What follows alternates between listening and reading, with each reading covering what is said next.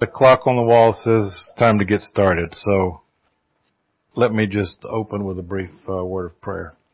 Father, we thank you for the time we have together tonight to look into your word and look into your covenants. We ask that you bless this time, that you open our hearts to your truth, and you separate the chaff that may be spoken, and just bless this class, and we do it in honor of your Son, Jesus Christ. Amen. I apologize for last week if it came across a little dry, but hopefully I'll redeem myself a little bit tonight. We're studying covenant and God's purpose for the world. And just a brief review of last week, we explained the nature of biblical theology and its presuppositions, because this is a biblical theological presentation of the covenants. We talked about what biblical theology is. Two of the presuppositions that are most important is that the Bible tells a coherent, unified story, and Jesus Christ is the heart of that story. Also, the Bible is the story of God's relationship with mankind from creation to recreation. We looked at descriptions and definitions of the word covenant, which apply to both covenants among men as well as the divine covenants. And we pointed out that God has chosen to relate to man covenantally, whether in the garden or after the entrance of sin into the world. I wanted to give credit where credit is due. This little book here by Tom Schreiner was not only the inspiration for me to do this class, but it also provides the bulk of the material that I'll be presenting. $11.77 on Amazon. And if you're not a note taker and want to buy a copy of this, you'll save yourself some trouble. Or check a copy out from the library. That's correct. We looked at some definitions and some descriptions of covenant and came up with this as kind of a working definition of what a covenant is. A covenant is a chosen personal relationship with promises and obligations made between two parties under solemn oath. And this definition is general enough to where it also applies to covenants among men. But it also includes what we're going to be looking at as covenants with God. If you look at that definition, a covenant is a chosen relationship. In other words, it's elected. And the divine covenants, it's God who chooses to enter a covenant relationship with man. The covenant itself establishes a relationship. There's not always a pre-existing relationship when you make a covenant, but the covenant itself establishes it.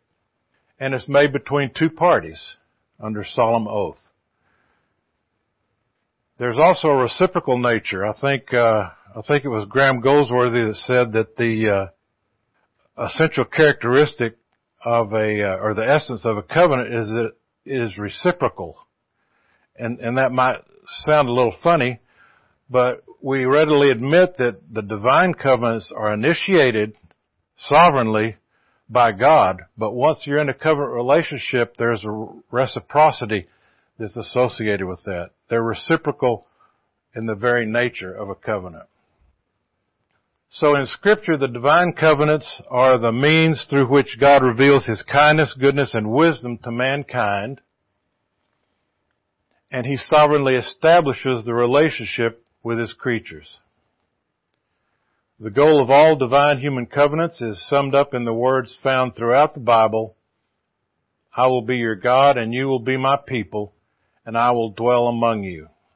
That's just a scattering of verses there, if you want to make note of some of those, but that's a familiar phrase as you go through Scripture.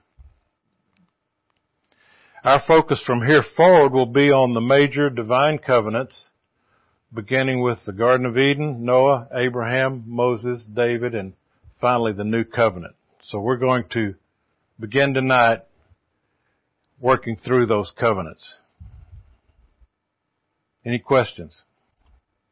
Comments? Don't hesitate to raise your hand if you have a question.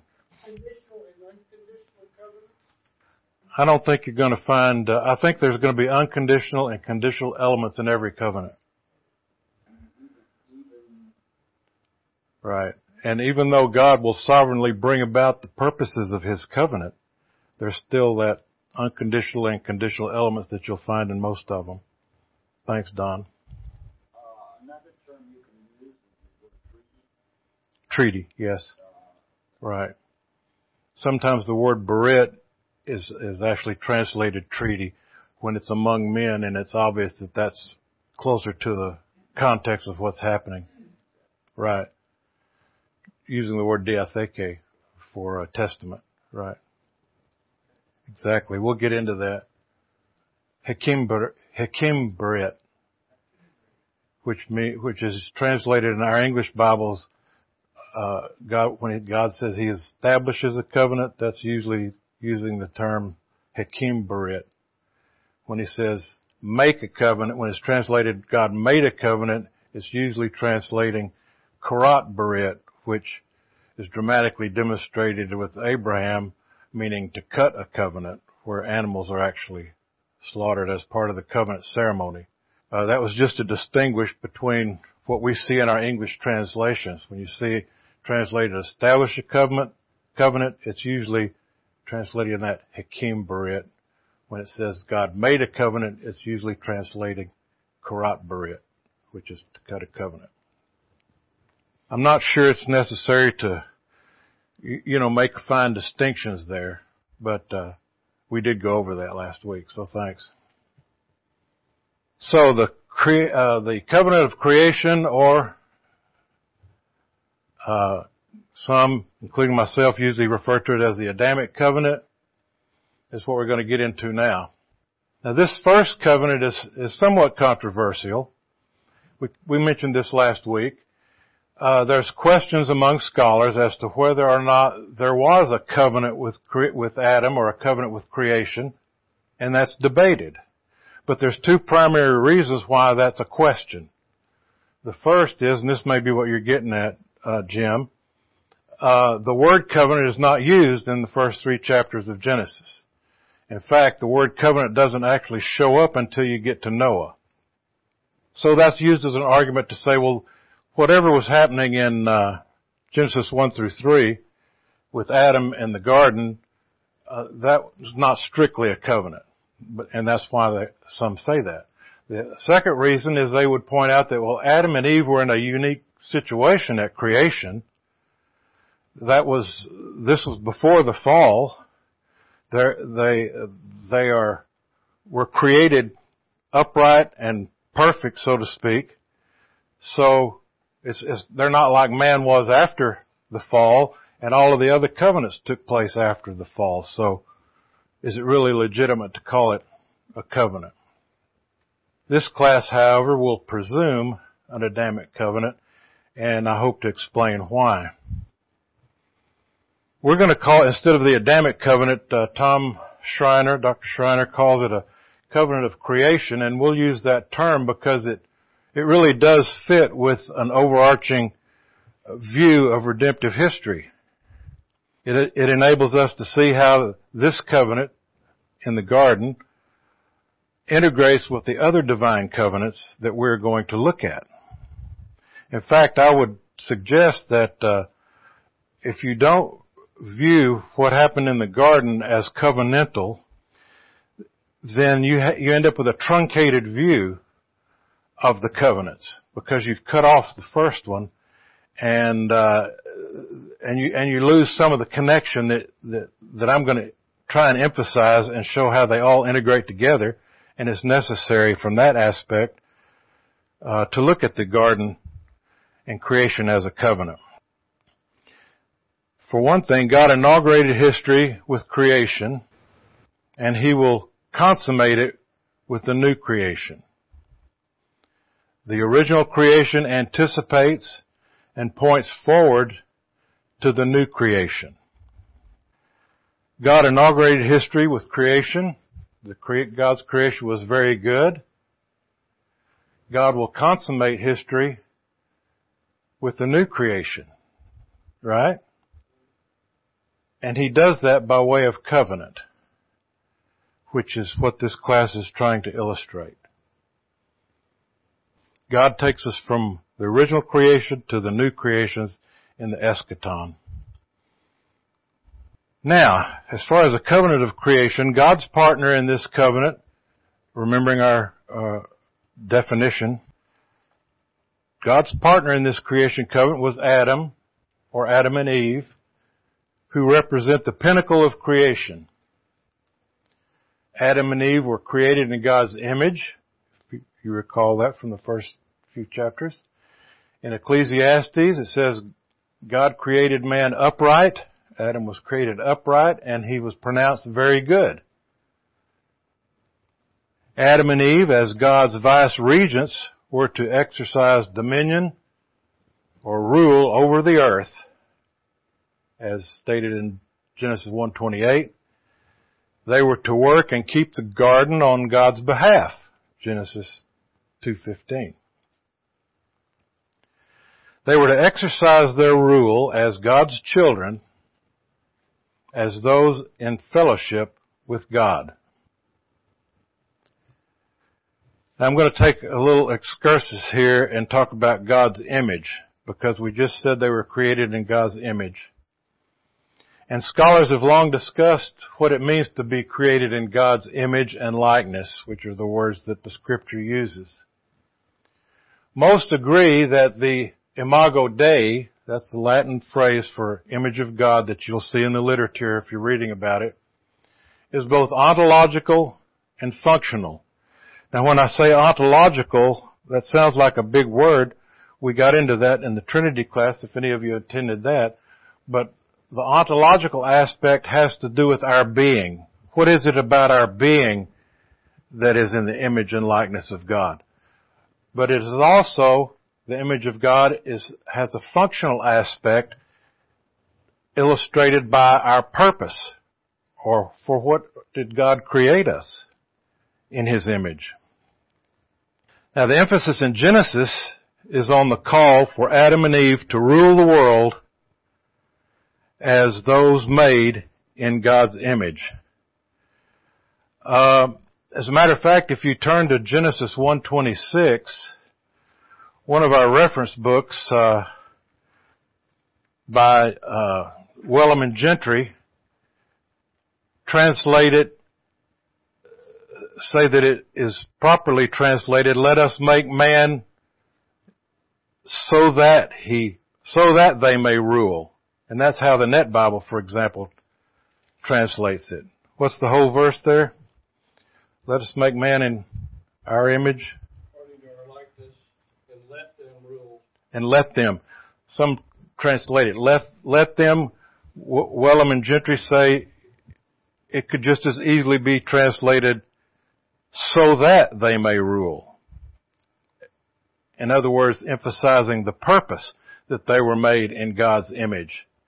Now, ruling is not the essence of the divine image, per se, but rather the purpose is a result of being created in God's image.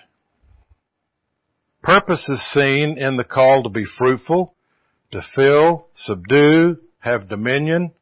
That's why God created mankind, Adam and Eve, was to do these things. That was their purpose. And Wellham and Gentry are saying that's part of the image of God. We are created the way we are, not only in our being do we possess the image of God, but in our purpose we possess the image of God in this sense.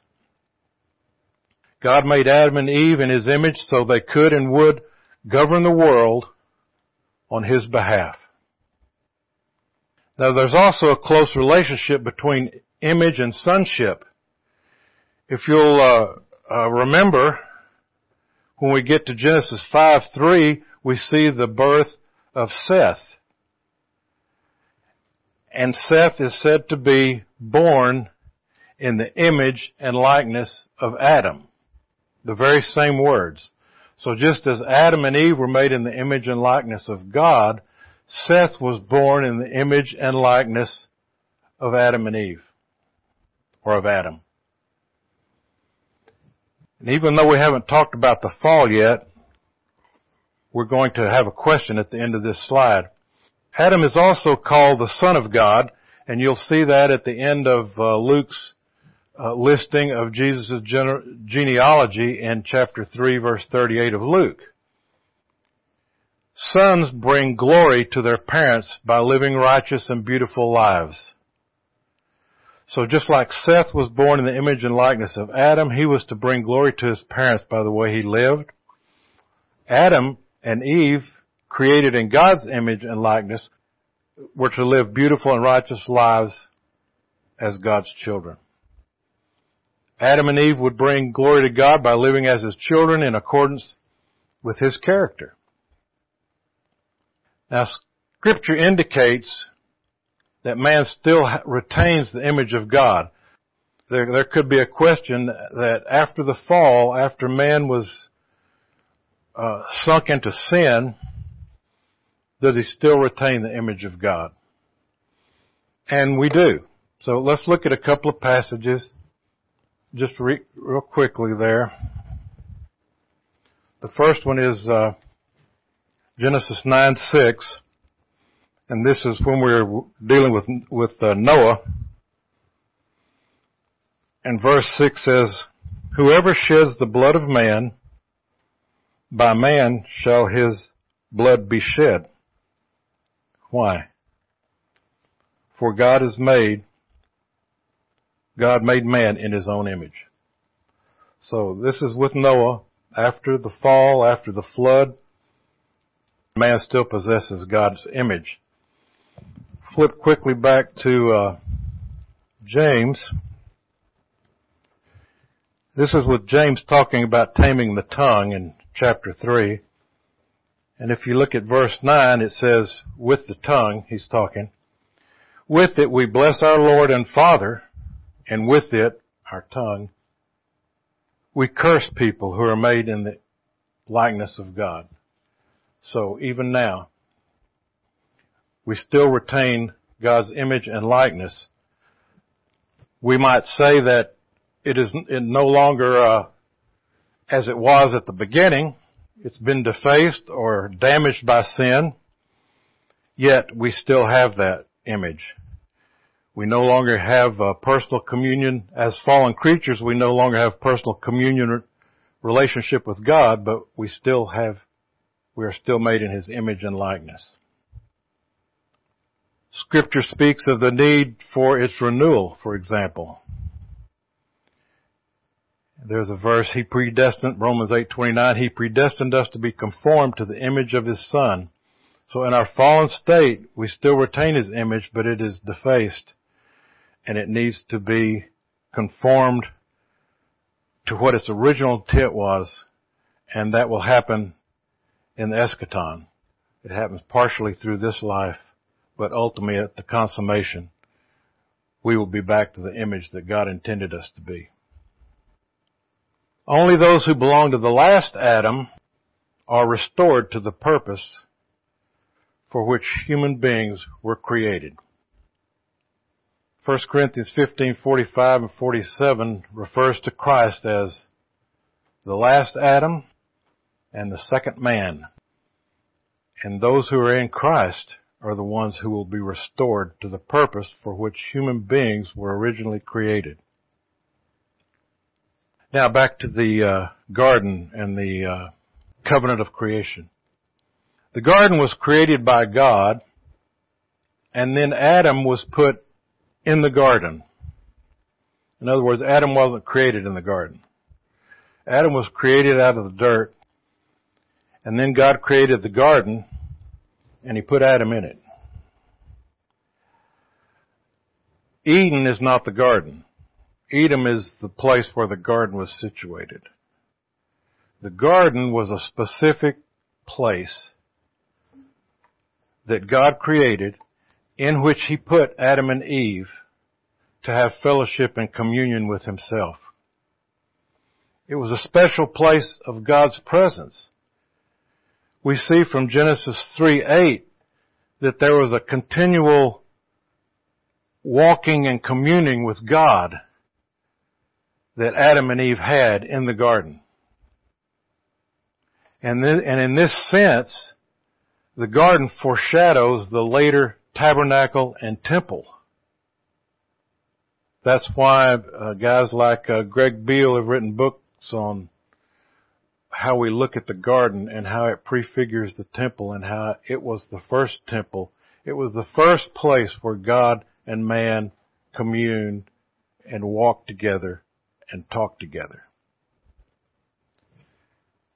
If you'll remember the curtain in the tabernacle later in Israel's history, the curtain in the tabernacle was embroidered with cherubim.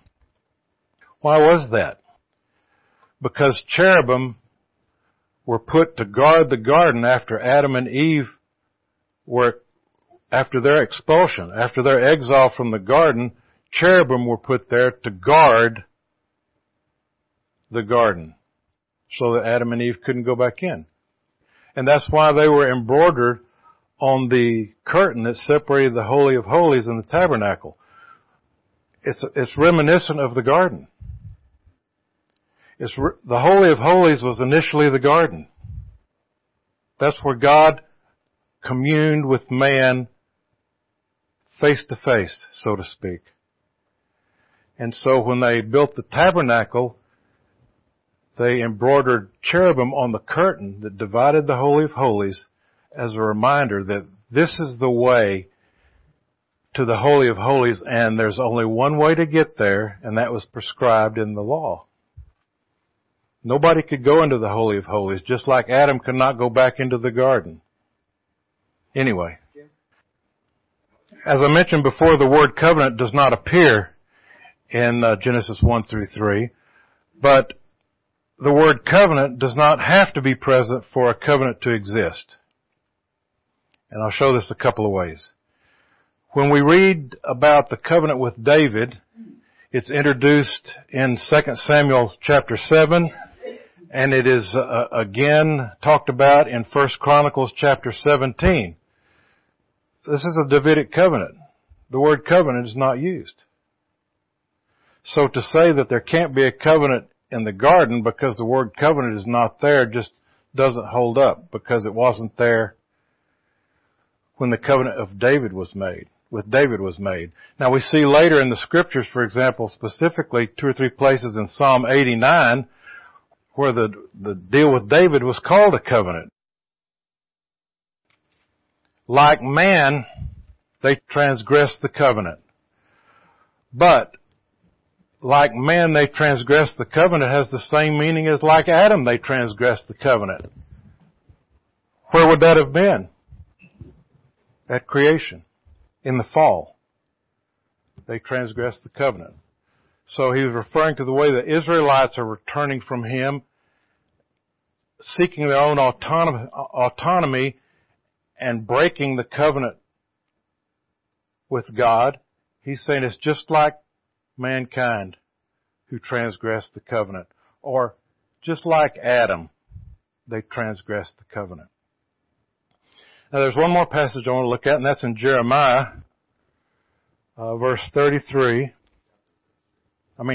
chapter 33, verses 25 and 26. This is an interesting passage. The Lord's talking to them about how they can be sure that He's going to hold to His covenant with Israel. He says, "Thus says the Lord, if I have not established my covenant with day and night, and the fixed order of the heavens and earth, then I will reject offspring of Jacob and David." In other words, He's saying, I'm more likely to break my covenant with the day and night than I am to break my covenant with David, Jacob and David. So there, we don't see it specifically referring to Adam. What we see is God is referring to the fact that in creating, He committed Himself, and it was a covenantal situation. That's why I think Tom Schreiner prefers to call it covenant creation, because there are elements that say it was not only a covenant with Adam, it was a covenant with the whole creation, the whole created order. Okay, now there's something else to be said here, and that is the parallel between Adam and Christ that we are told about in familiar passages such as Romans 5:18 and 19, 1 Corinthians 15:21 and 22. Why might that be a proof that there was a covenant with Adam?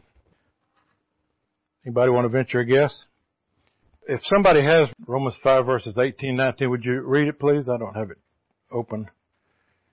Just to refresh our memories. So there's a parallel between Adam and Christ. It's a parallel of opposites. But here's what I'm getting at. The word covenant in Latin is foetus. And that's where we get the word federal. And so when we talk about covenant, we're talking about a federal relationship. We have a federal government. What does federal government mean? Representative. Representative. And in Romans 5, and also in 1 Corinthians, which I quoted 15, we are shown that as Adam was our representative, federal, covenant head, so Jesus Christ is our representative, federal, covenant head. By the one, we fell into sin. And from that, all men are born sinners. We're subject to death. We're spiritually dead. Yet by the second Adam, by the last Adam, the second man, we have redemption, where Jesus Christ has undone what happened with Adam. And so the point of those comparisons or contrasts that Paul makes, this is what's behind it. This is why we can say there was a covenant with Adam. Why? Because he's our covenant head. He's our federal head. He's our representative. We fell in him. That can only happen. This is true. And conversely, it can only happen with Christ if this is true. So just to reiterate, Christ is the covenant head of his people, the church, the elect, the redeemed, those who are in Christ.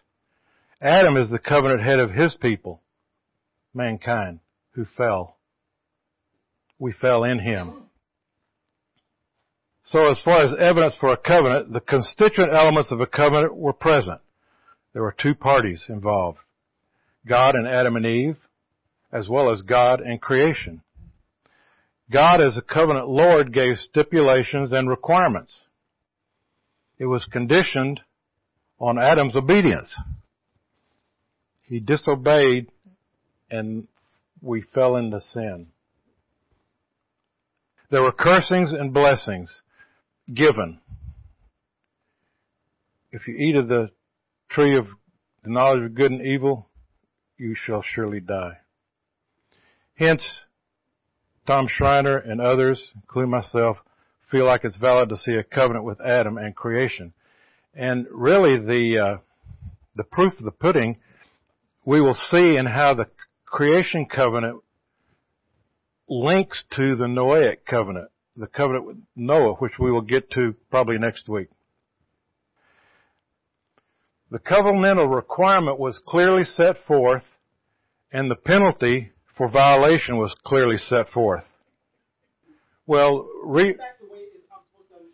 you're getting it right, and the reason I say "and creation" is because it was obvious from the Jeremiah text that God made a covenant with the day and the night, the seasons, and so as far as our federal representative head, that's Adam. But the point of the Jeremiah passage, I think, is to point out that when God created, He committed Himself covenantally to that creation. And therefore, we're going to see how that results in a new creation, recreation, the new heavens and the new earth. Right. The earth groans because it's suffering. You said that He was creation. Right. God, and then And I think it has something to do with the fact that when we talked about the purpose of creating mankind, we listed those things that God commanded them to do: fulfill, have dominion, rule, reflect my character in the earth. And it's just a way of saying, and maybe I'm not saying it exactly right, but the fact that God had a view toward creation as a whole, even though Adam himself is our representative head as far as mankind. Right. Exactly. Right. And we said earlier that Adam and Eve were the pinnacle of creation, and they were to act as God's vice regents on the earth. So all of creation, like you're saying, comes to a head with Adam and Eve. That's why you're wanting to call it a covenant creation versus Right. covenant. Right. The blood of Abel speaks from the ground. Exactly. So the requirement was set out: don't eat of that tree. The penalty was clearly set forth. If Adam and Eve obeyed, they would continue to enjoy life and the tree of life. With obedience, some people ask, well, what would have happened if they'd obeyed? Well, my first answer is they didn't. So the point of the narrative is not to tell you what would have happened if they had obeyed, because they didn't. So I want to tell you what happened because they disobeyed. But, scholars talk about it. We assume that God would have eventually confirmed them in righteousness, but that's speculative. It's not stated in the text. So, we can talk about it, but it doesn't really matter much because that's not the point of the narrative. Since they disobeyed, the curse of the covenant came upon them. You shall surely die.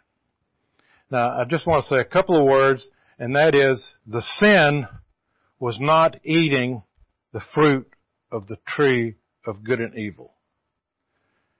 Sin was conceived in the heart, and the result of that sin in the heart was eating of the tree. I don't know where that came from in them. Yes, but I don't think the temptation was so much to eat of the tree.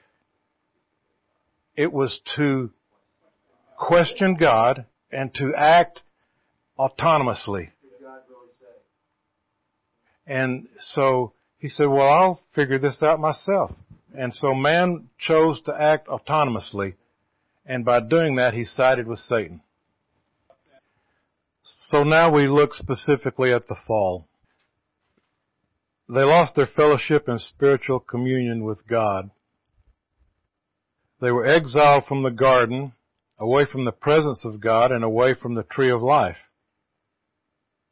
The effects of breaking the covenant were not limited to Adam and Eve. They had a universal impact on mankind and, as we've talked about, creation. In Adam, all sinned. We are born sinners, and we are born spiritually separated from God. So now we want to look at the promise. The creation covenant with Adam was made prior to the fall.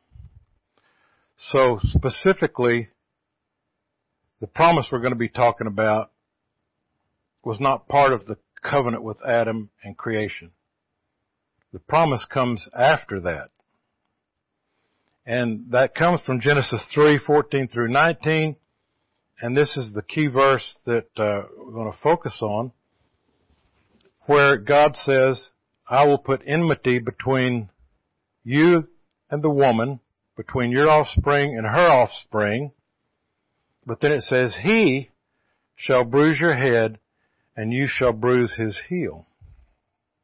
So let's look at that passage. beginning in verse 14 of Genesis chapter 3. After he's questioned Adam and Eve, they've seen that they were naked. They covered themselves with fig leaves sewn together or whatever. And they admit what happened. So here the Lord God said to the serpent. So he's addressing the serpent. Because you have done this, cursed are you above all livestock and above all beasts of the field. On your belly you shall go, and the dust you shall eat all the days of your life. Then here's the promise part. I will put enmity between you and the woman, between your offspring and her offspring. He shall bruise your head, and you shall bruise his heel. Then he goes on to talk to the woman and says, I will surely multiply your pain in childbearing, etc. But I want to point out that the only person in this passage is cursed is Satan. Because he says, cursed are you, but he never says, cursed are you, Adam, or cursed are you, Eve.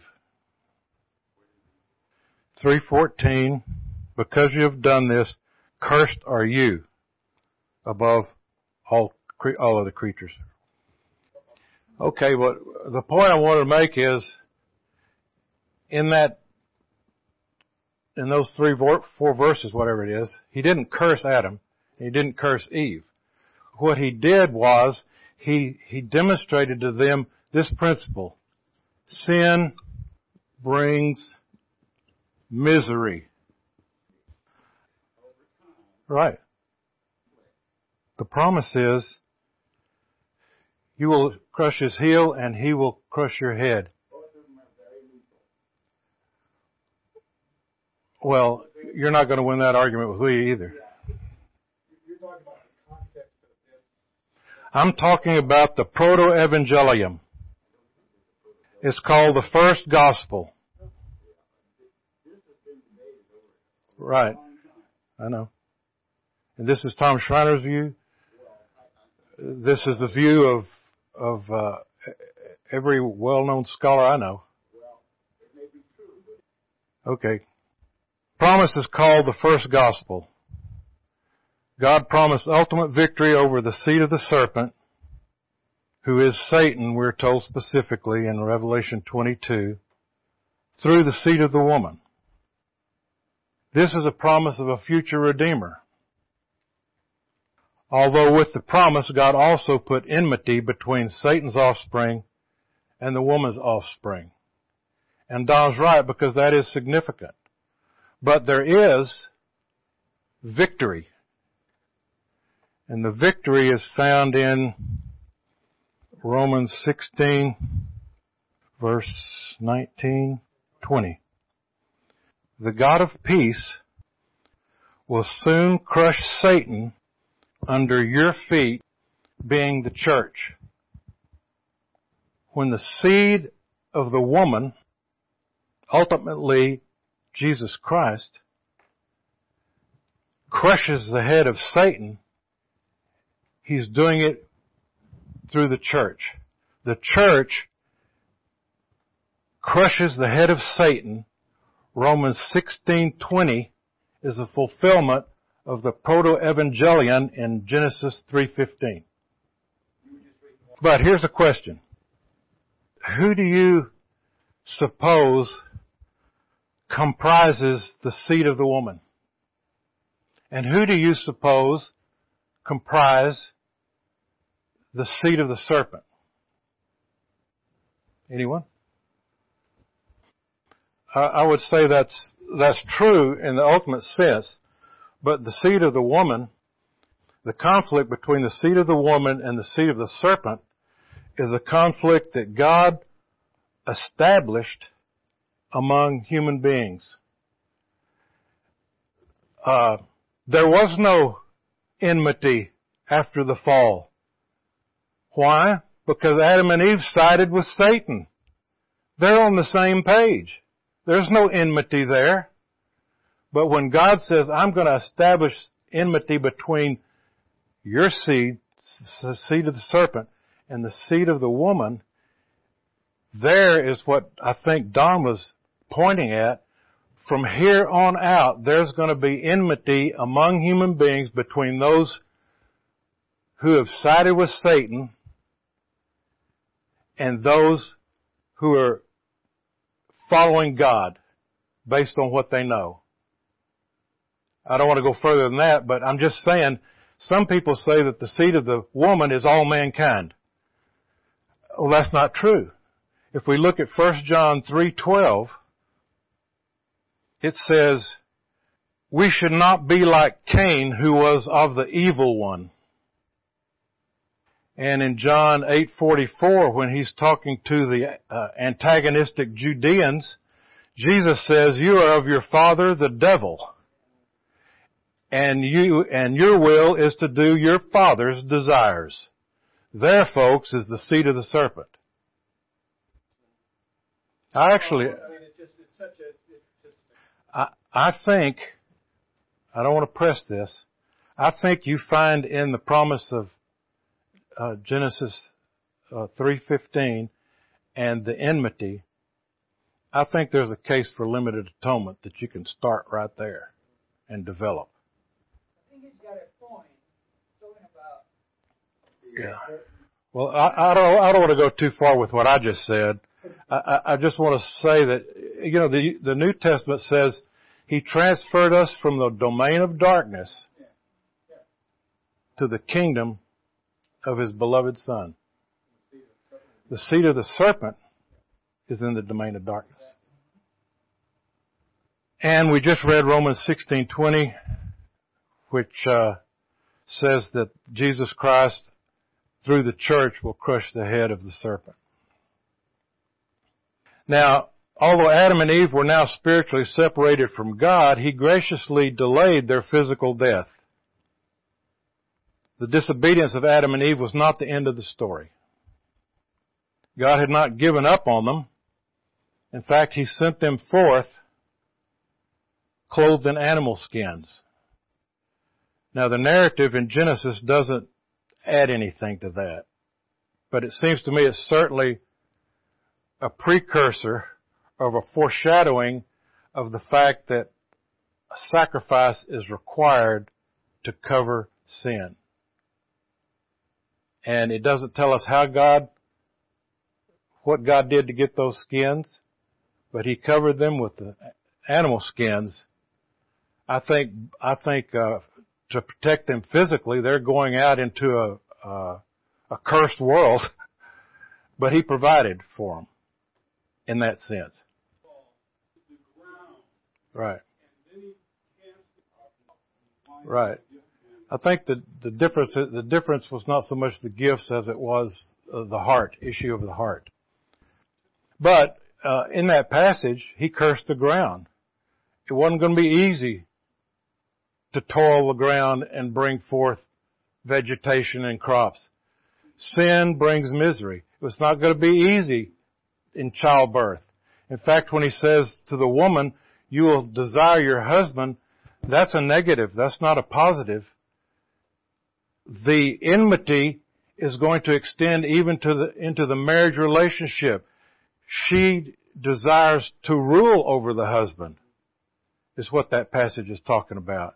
Not desire him romantically. She desires to rule over him. And it's just like that passage you quoted. Sin is crouching at the door. It desires to devour you. Same word desire there. It's a negative kind of thing. But anyway, the point is, He cursed the serpent, in my way of looking at it. But He told Adam and Eve, things ain't going to be easy anymore, because you're fallen creatures and you have sided with Satan. So sin brings misery. That's a universal proverb for you there. Sin brings misery.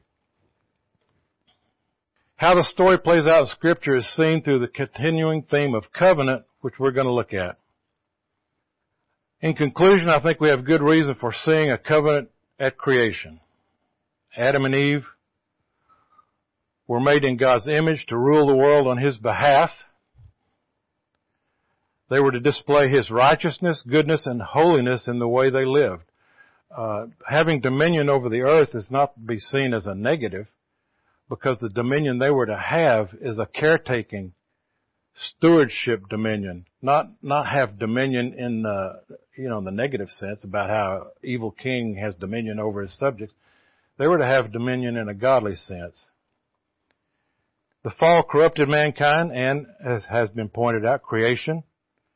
Yet a Redeemer was promised.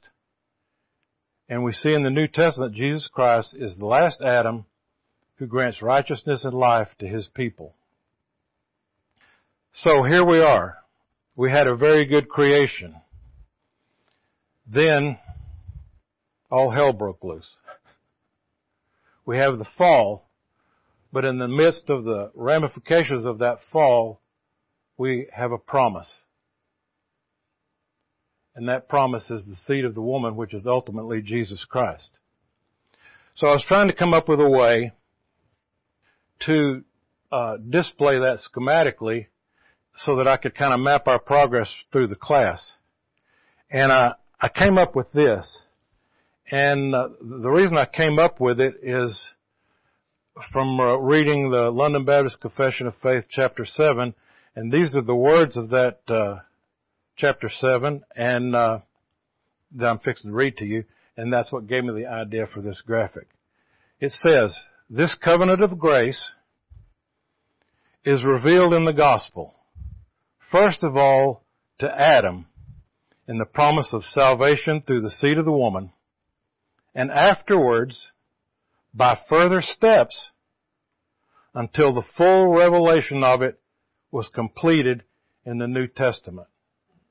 So, we have the original creation, the Adamic covenant, or the covenant with creation, the fall, we hit the bottom, there is a promise.